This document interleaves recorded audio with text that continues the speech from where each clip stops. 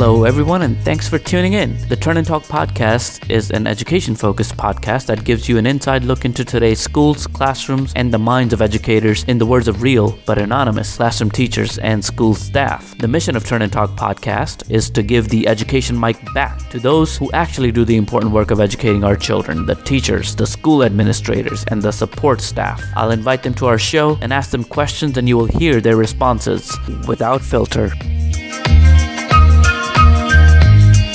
Wow, what a story. So much in this episode to chew on and digest. Bottom line is the job of a teacher is really hard, and a lot of things make it even harder. The pressure of test scores, effective classroom management in the first couple of years and maybe more, teacher training, the students' reading achievement levels, what should be included in the curriculum, teacher evaluation process, parent involvement, and much more. All of these topics came up in our conversation with our guest today, who shares her wonderful and inspiring teacher experiences with us. She's incredibly transparent, intelligent, and humble. I've found so much in her story I could relate to, and I hope you will too. Enjoy the show. Our guest today has been in education for over a decade. She's been a teacher team leader, a curriculum designer, and an instructional leader. We're lucky to have the opportunity to hear your story today. Welcome to the show.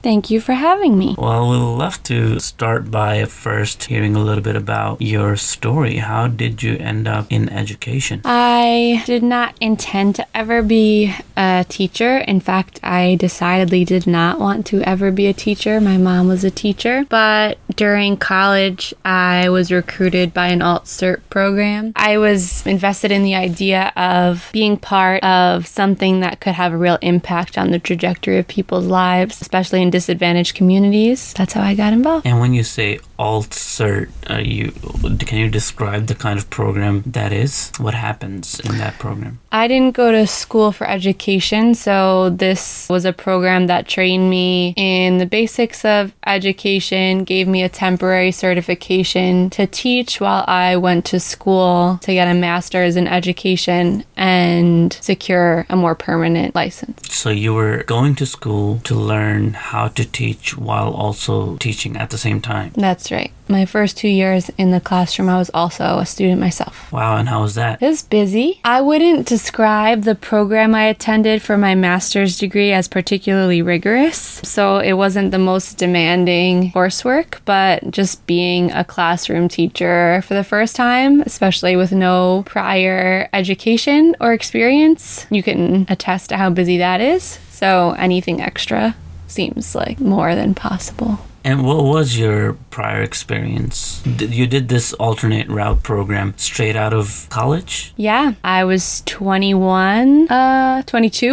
when I started teaching. My background was in music. I went to school for performing and ultimately taught ELA in middle school.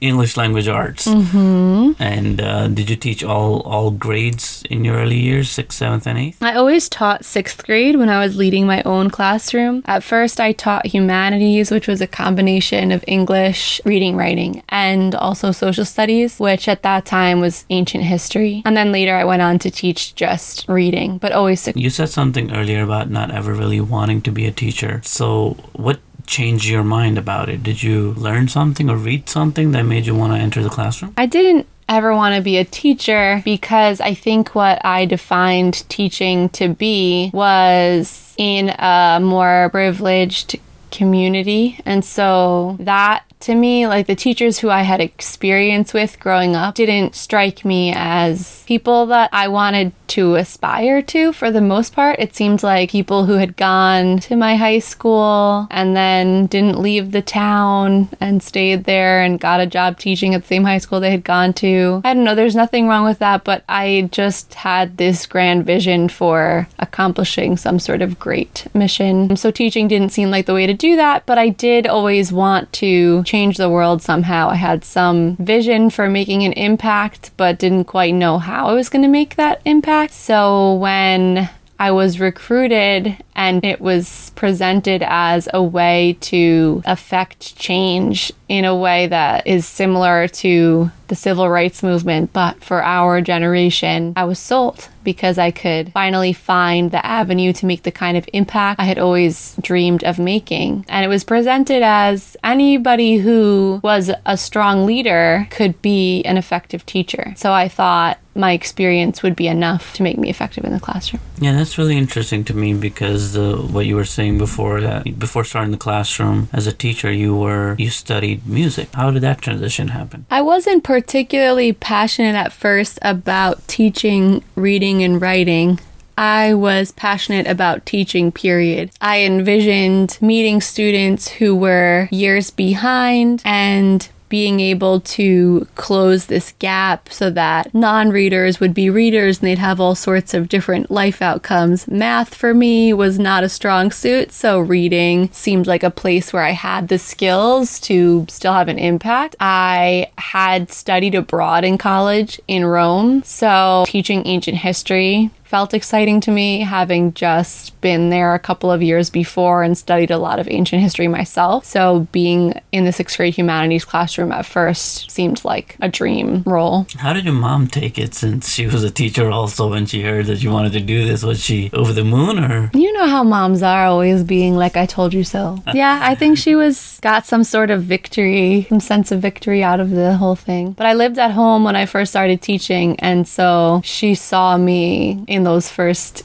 days and weeks of teaching really struggling. I think for her it was insane to consider somebody not going to ed school and then just jumping into a classroom because she had taken the traditional route to become a teacher. So once we got into the weeds, I think she felt sad for me. But I was lucky to have her there to just provide advice along the way at the beginning. That's funny because I would never ever even consider seeking advice from my mom about teaching, even if she were a teacher. But it sounds like you felt like she was some kind of a support in that really tough first year that almost all teachers have. I don't know. You're right, to an extent, because I had this air about the route that I took, that it was like my experience was different than anything she had experienced. So I did feel like she couldn't connect to what I was doing and like things are different now, that kind of thing. But ultimately you're grading papers and you're like, I don't know how to calculate the score. And she pulls out a little tool where you like move the paper and it shows you this many questions out of this many questions equals this. And like, it just like is a quick little thing. And it's like, ultimately you need those kind of practical tips to just have somebody tell you this is how you structure a grade book or whatever. So I think the basics were helpful. So this kind of goes back to that ed school comment you made. You felt it wasn't very rigorous. Do you think your ed school experience really taught you some of those skills? I learned everything from the mentors at my school. There were some great models within the alt-cert training that I learned from. And I attended lots of professional development, as one does, as you're new at something. So I found my education in that way. I think my program was just designed to make it feasible for somebody in an alt-cert program to get their master's and be learning how to teach for the first time. So it was just like meant to be a bare bones. I think if you had gone to that school as a normal master's candidate, you would have had a better experience. Were there any moments of joy in the first couple of years in the classroom? Definitely. So I loved my first class like they were my own kids.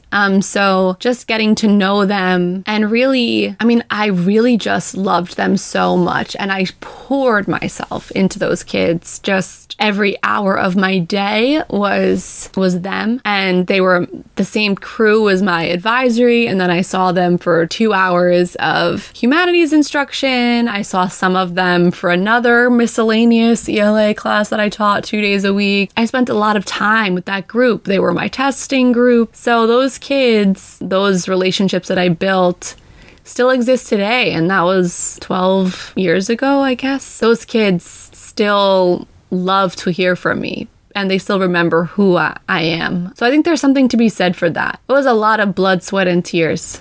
those first 2 years, I remember crying in front of my kids. So some of those tears were live. But I think it meant the most of all the years teaching. Those first 2 years meant the most because I felt it was possible. If I could only figure out how to do it, I could have this impact on these students' lives. Yeah, that would change their lives forever, that they would have access to opportunity in a way that they wouldn't otherwise. So I think just like I really believed at that time I'm fighting for civil rights. Like I was so passionate about that it was so meaningful. The work every day was so meaningful. And what was the school like? It sounds like obviously you were at a place where you felt you could make change and make a positive impact. So describe your first school to us a little bit. I was working at a low-income public school, primarily free and reduced lunch. The students were a mix of Puerto Rican, Dominican, and African American. The school was very poorly run at that time. Teachers had a lot of autonomy, which is great, but also as a first year teacher, terrifying because there's no systems for discipline. Everything you did, you had to create on your own. There was no school-wide system. There were 2 floors, and I was on the floor where there were not administrative offices, so there was rarely a leadership presence. And the teachers on that floor, many of them were also very green and had limited classroom management skills. So kids were running the show down there. They were running in the halls. They were everywhere. I was at the end of the hall, and next to me was a self-contained 12 to 1 to 1 class. And I remember that the kids were almost always in the hallway and they would like peer in the windows and be distracting to my class. I know I saw things in that first year that I thought like maybe I was going to see a kid die in front of me. Like there was just like fighting all the time in the classroom, out of the classroom, in the hallway. It was really terrible. I didn't know about, it's not that I didn't know about curriculum design, but I hadn't done it. And I knew what a first year teacher knows. So a first year teacher without any ed school. So I just didn't have anything. So I was just writing as I was going. I knew what backwards planning was, but I found out in September when the year was starting. So I didn't have time to backwards plan anything. So I was just going forward. I think we read the novel Holes for like maybe 6 months. It took us so long. The unit that never ends. Yeah, never. It was just, I don't know, there were lots of ideas. There were lots of lofty ideas that were always changing, coming from either the team leads or leadership in terms of like how we were going to organize instruction. I didn't even know I had to take attendance until like November. It was just, yeah, I definitely would continue the lesson. If I didn't finish a lesson, I would continue it the next day. So I could write lesson plans and they would last for days because the management was so bad. I rarely got teaching done. I remember a few things that are hilarious to look back on. Like I remember that I could get kids to be quiet and they were just like so loud. They were just talking and talking. It was like I was not speaking. So I would just sing. I remember actually your music training. Yeah, I was squatting on a counter where I was, I think, like trying to point to the word wall that was up there. And they weren't listening. And I just started singing. And I was just like this sad little figure sitting on this counter singing. And eventually the kids all got quiet. And they were like, what are you doing? And it's like, I just knew you would stop to listen. So now what did you sing? Do you remember? No, I don't remember. It should have been a gospel hymn. I needed some divine support. Yeah, you should have saved that song for all new teachers to sing in time of need. Oh, gosh. It was crazy. I also remember my second year teaching that there were kids who would just make noises and just hold it for a long, long time. So after a while, you lose your mind. You really can't go on. And I remember doing things like, we are learning over here. So if you want to learn, you can come sit with those over here. And if you don't, then you just stay over there. And like, that was a choice that I gave children. Like, if you don't want to learn today, you can stay over there. I don't know. Lots of things went on. Those first 2 years are rough. Yeah, but then let's fast forward a little bit. apparently experienced a lot of success later on in the next school. Yeah. So about that? I wanted to teach in an environment where they had the structures my first school did not. So I thought, if I go teach at a school where they have the support, they have the training for teachers, I could then see if it's possible to affect change, to make this transformative impact. I mean, I had, like I said, made incredibly long-lasting relationships with kids in those first 2 years, and that matters. But that's not going to make the transformative impact on their life. So that's what I was in it for. And so, though I did do good things in that building, I became the grade team lead and all that, I just felt like a failure because I didn't have the numbers to prove it. So my next school, my goal was to be in an environment that was more supportive, thinking then I can actually see if I can teach and I can really do this. So it's funny, this measurement of success in teaching, and I know it depends on where you are, but in my experience, if you're smart and you work hard, people are willing to give you the benefit of the doubt. And so at my next school, I learned a lot about teaching. I got a lot better. I could definitely run a lesson. I learned about curriculum development, learned how to really write high quality questions.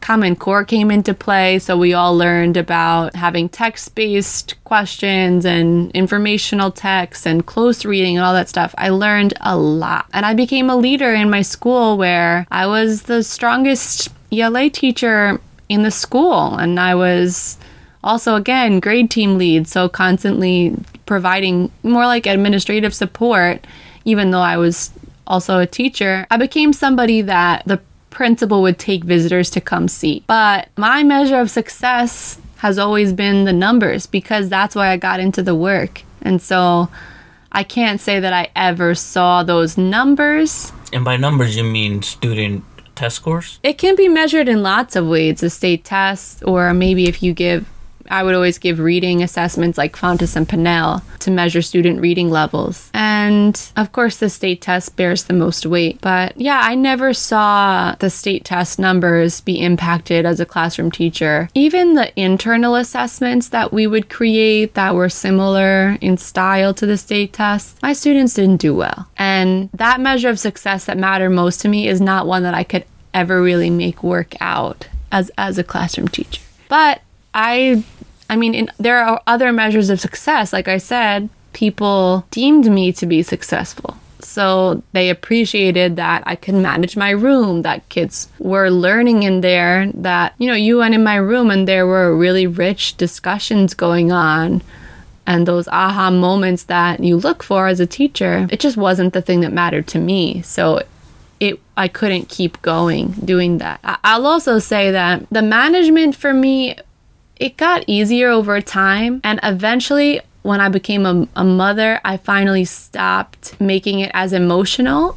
It was always personal to me, the management thing. So I learned to control it, but I felt angry still. And in my last year teaching, some of that finally went away when I had a school-age child, but never completely. I found the management to be just really draining. That was not something that I ever completely got over. So I think that's what made me want to leave being a lead teacher. Wow. And then, so at this school, you said you were a lead teacher and a grade team lead, and then you decided to transition out of that role eventually. And let's skip ahead to where you are now. What are you doing now? So I'm an administrator at a middle school with a literacy focus, at a charter school as well. And I began in curriculum development through the experience I developed at the previous school and had fine-tuned. So my expertise is in reading in classroom libraries, in curating text, and crafting knowledge-based, novel-based units and lessons for literacy instruction. I oversee the literacy department at my school, and so I observe teachers, support them in their curriculum implementation, and just drive the vision for literacy at the middle school where I work. What do you think about teacher evaluation in your role now? How do teachers view your support? How do you view your support? And how do you view teacher evaluation in general? I believe in teacher evaluation systems. I believe in accountability for teachers. I believe in some level of job security, but not promised job security unless you prove your effectiveness. So I like that at the school where I work, there is accountability built in. There's clear expectations for how a teacher will be evaluated. What I think works is that the criteria is based on, or I should say the evaluation is based on peer reviews, on student reviews, and on leadership reviews. And so it's like a 360 evaluation, which I think research recently has supported that practice. But I do bear the most weight as I write the evaluation, and my observations are quoted in the evaluation, and therefore when I observe teachers, it doesn't feel like a support. It feels like an assessment. Teachers don't come to me for help because they fear it will be held against them. So I'm not a coach, I'm an evaluator, and I think there's pros and cons to that. I happen to work with veteran teachers who know their craft really well. But it does make it difficult to try to rally a team to accomplish goals when it doesn't feel like we're all in it together, because it's like an us and them. How do you balance that, knowing what you, with your own experience, how you developed over the couple of years and how things were challenging? Teaching was very challenging in the beginning. And how do you reconcile that with now being in a role where you have to evaluate performance, knowing that there's so many things at play that affect teacher effectiveness? It's hard to say, because my experience as a teacher was preferable at my second school, where I was teaching, I had a lot of coaching, the school environment worked. I could come in, try something every day. And I had coaches in the room who weren't always my evaluator. And the evaluation wasn't as high stakes, because you weren't just fired if you didn't have a certain score on your eval. Everybody basically got a passing score on their eval unless you were really messing up. And people did lose their jobs. Not everybody came back. But if you were competent, you were returning. And there was a high level of performance expected, but the staff where I was, they were high performing. But I think results do matter. And so I was comfortable as a teacher, but my comfort is not the goal of an education system. So I think student learning is important. I mean, test scores can't be the only measure of what student learning is, because they're unpredictable and they're not definitively connected to what students learn in the classroom, and not all subjects are tested, so it's inequitable. But I do think that needs to come into play, at least from a growth metrics perspective, if not from proficiency. It feels like anytime you hear about American education, American public schools, you hear there's a sense of pessimism, and there's also a sense of a broken system. Like there's this, it's not right, it's wrong. It's broken, or it's damaged, or it's beyond repair, or we have a high number of parents choosing to homeschool their children. That number keeps increasing every year, it sounds like. And do you ever feel like there's something wrong with our education system? I don't know if there's something wrong with our education system. I don't view it in the same way that I did before. I don't think that great teachers alone are enough to close the gap of those who live in poverty and those who don't. I haven't seen that just putting a smart person in a room and having them become a teacher is enough to change opportunities. I think it's got to be a bigger solution than that. So I don't think it's broken. I think it's not enough for low-income communities alone. By not enough, you mean in terms of life outcomes? If one of the desired goals for an education system is to improve life outcomes for the citizenry, then are you saying that education isn't the only factor? I think so. I mean, that's been my experience, is that it's not enough to completely level the playing field, even when you have really great teachers. So I've seen really great teachers, and I haven't seen it always result in great student results. So ultimately, we want kids to have an equal chance, right? Like that American dream of pull yourself up from your bootstraps. We want everybody to have the bootstraps. And I still see kids graduate middle school who are not going to be able to read their high school textbook. And so what is that going to look like when they enter the job force? They don't have the same chance that kids in the high-income community have. There are kids in the high-income schools who can't read either, but not at the levels we see in low-income communities. I teach in middle school, and obviously I see that a lot also. But students who are like, let's say 4 or 5 grade levels behind, a student enters 6th grade, but they're reading at a 3rd grade level.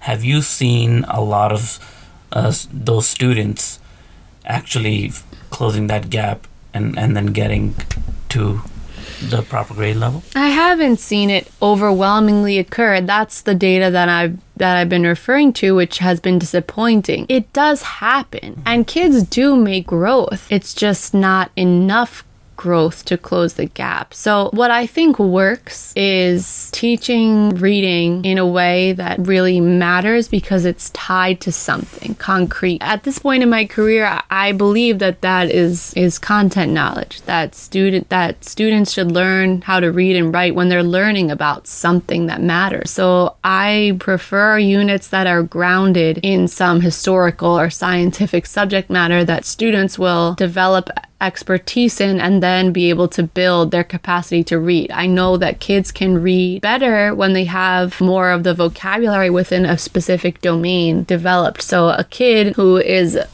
a low-level reader, but this popular research study, but is a great baseball player, can read a high-level text about baseball that a so-called great reader might not be able to comprehend if they don't have the baseball experience. So I think that developing an expertise helps kids read the text that they should be reading on level. I think kids need to be reading grade level appropriate texts. Like there was a study that came out from the New Teacher Project called The Opportunity Myth about how kids just don't succeed when they are getting work on their level, and on their level means far below grade level. They never get to the place where they're seeing the grade level work then, and we're doing them a disservice by never giving them that chance. So I think that's important. I think having kids write with a genuine audience matters. I think having social justice be a component of your curriculum to the extent that it's possible to include it, that you can make space for it, that students see how their reading and writing and learning can have an impact on that world around them. I think that's really powerful. And I think you need more than just reading teachers to be working on literacy. It has to go beyond just the 45 minutes or the 90 minutes if you have it in your day that's a reading class. I mean, I don't believe in schools that just wash out their whole curriculum and make the whole day math and reading with science and social studies for a month each year like a unit. I think those content area teachers are providing the knowledge and information that are going to help our kids be able to read because they'll have that foundation in anything that they want to read about. So we need those content teachers. We need those content classes to still happen. And to the extent that those teachers view themselves as literacy teachers as well, it provides opportunity for transferring of those literacy skills you're trying to build in the ELA room into the other context. You said there's not 45 minutes isn't enough, other contexts are necessary. It made me also think about things and experiences outside of school. How do you see parents as partners in the education attainment of children? What do you see their role as? This is really dependent on your school day, I think. But ultimately, kids learn the most from, I think, the environment that they're brought up in. And I think parents play a huge role in what their kids know based on where they take them, what they talk to them about, what routines they set up at home. However, so often in low-income communities, kids have extended school days where they have very little time with their families because they're in school for so long, and then they go home and they have a tremendous amount of homework, so they don't actually have as much opportunity to engage not only with their families but even the extracurricular activities that families allow their kids to participate or arrange for their kids to develop their identity and their interests and their talents outside of what a school offers during the day. So when school gets out at 3, families have more opportunity to impact. This whole parents as partners thing, I mean, as a parent parent myself, I see how limited my time is with my kids after my work day is over. And there's a limit to what I can accomplish in those couple of hours I see them. And when homework is heavy, I have even more opportunity to enrich their knowledge, I guess, and learning. Parents, it's important for parents to message that's their expectations for the students' participation in school. Yeah, I guess I see that it's part of what I think is the difference is just the kind of the information and knowledge that you gain where when you live in a certain type of family in a certain type of home versus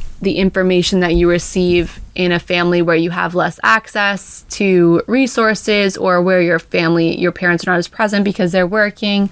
And not that one knowledge is better than the other. One set of experiences carries more cultural capital, and so it is privileged. You're saying one might not agree with its privilege, yet it is a currency with which many people find success. And if you don't have that currency or those in the form of those experiences, then it becomes even more challenging for you to find the opportunities that are already limited by your circumstance. Right. I mean, this is a tangent, but this is the battle that comes up often in the world of knowledge-based literacy that I'm in as well. Like, okay, well, who decides what the knowledge is that students should be learning? And often some of the best knowledge-based curriculums, it feels like a very Eurocentric view of history. And so the experts are constantly defending that battle, or defending the argument of one set of knowledge has more cultural weight. So to provide access, you have to give all kids that information that has more currency. But at the same time,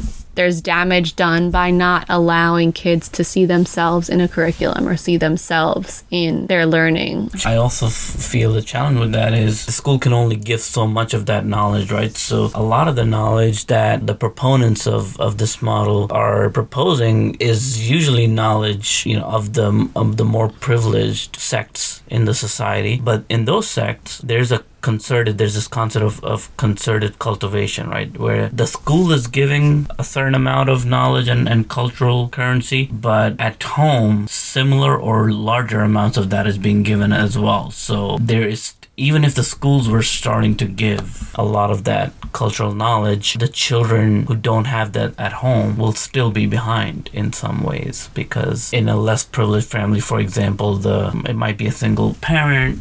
They might have multiple jobs, and they may not be able to take their kids to the extra trips to the museums, to the libraries, to the sports events, and the recreational activities like music, dance, and martial arts, etc. So there's still that part missing. So it's kind of like a lose-lose situation, but I suppose this model that you're describing is saying that at least make an effort at schools to be able to give as much as possible to all children. Yeah, the argument is that by giving all kids the same information with which we're asking them to then write or to use to defend their arguments, we're leveling the playing field. On that note, one last question, and that question is, if you could wave a magic wand and change a thing in our education system today, or add something to it to make it better, what would it be? The magic wand I would like is to figure out how to make reading growth happen as definitively as math growth, because you can really see numbers move in math. The schools have figured that out. It's concrete. You know it or you don't. But reading is just a harder nut to crack. It is really hard to figure out what it is that kids need to be able to do to read. And so I would love to wave a magic wand to make reading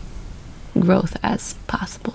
Well, we hope that you and others like you will one day figure that out for us. Thank you so much for this conversation. It was really, really awesome to hear your story. And that's all for today's episode, folks. Thank you for tuning in. Turn and Talk Podcast is your one-stop shop for learning about what is actually happening in schools today directly from the people who are working in today's schools. The support for this podcast comes from listeners like yourself, people who are interested in the present and the future of education. So feel free to head on over to our Patreon page at patreon.com/turnandtalk podcast. We invite you to also follow us on Instagram at Turn and Talk Podcast. If you haven't subscribed yet, please go ahead and do that too, so that all future episodes are available to you upon release and downloaded immediately to your device. If you have questions, thought, feedback, or if you work in a school and would like to take the mic back, please email us at turnandtalkpodcast@gmail.com. Thank you for tuning in. This is your host, Jay Maksud, signing out. Peace.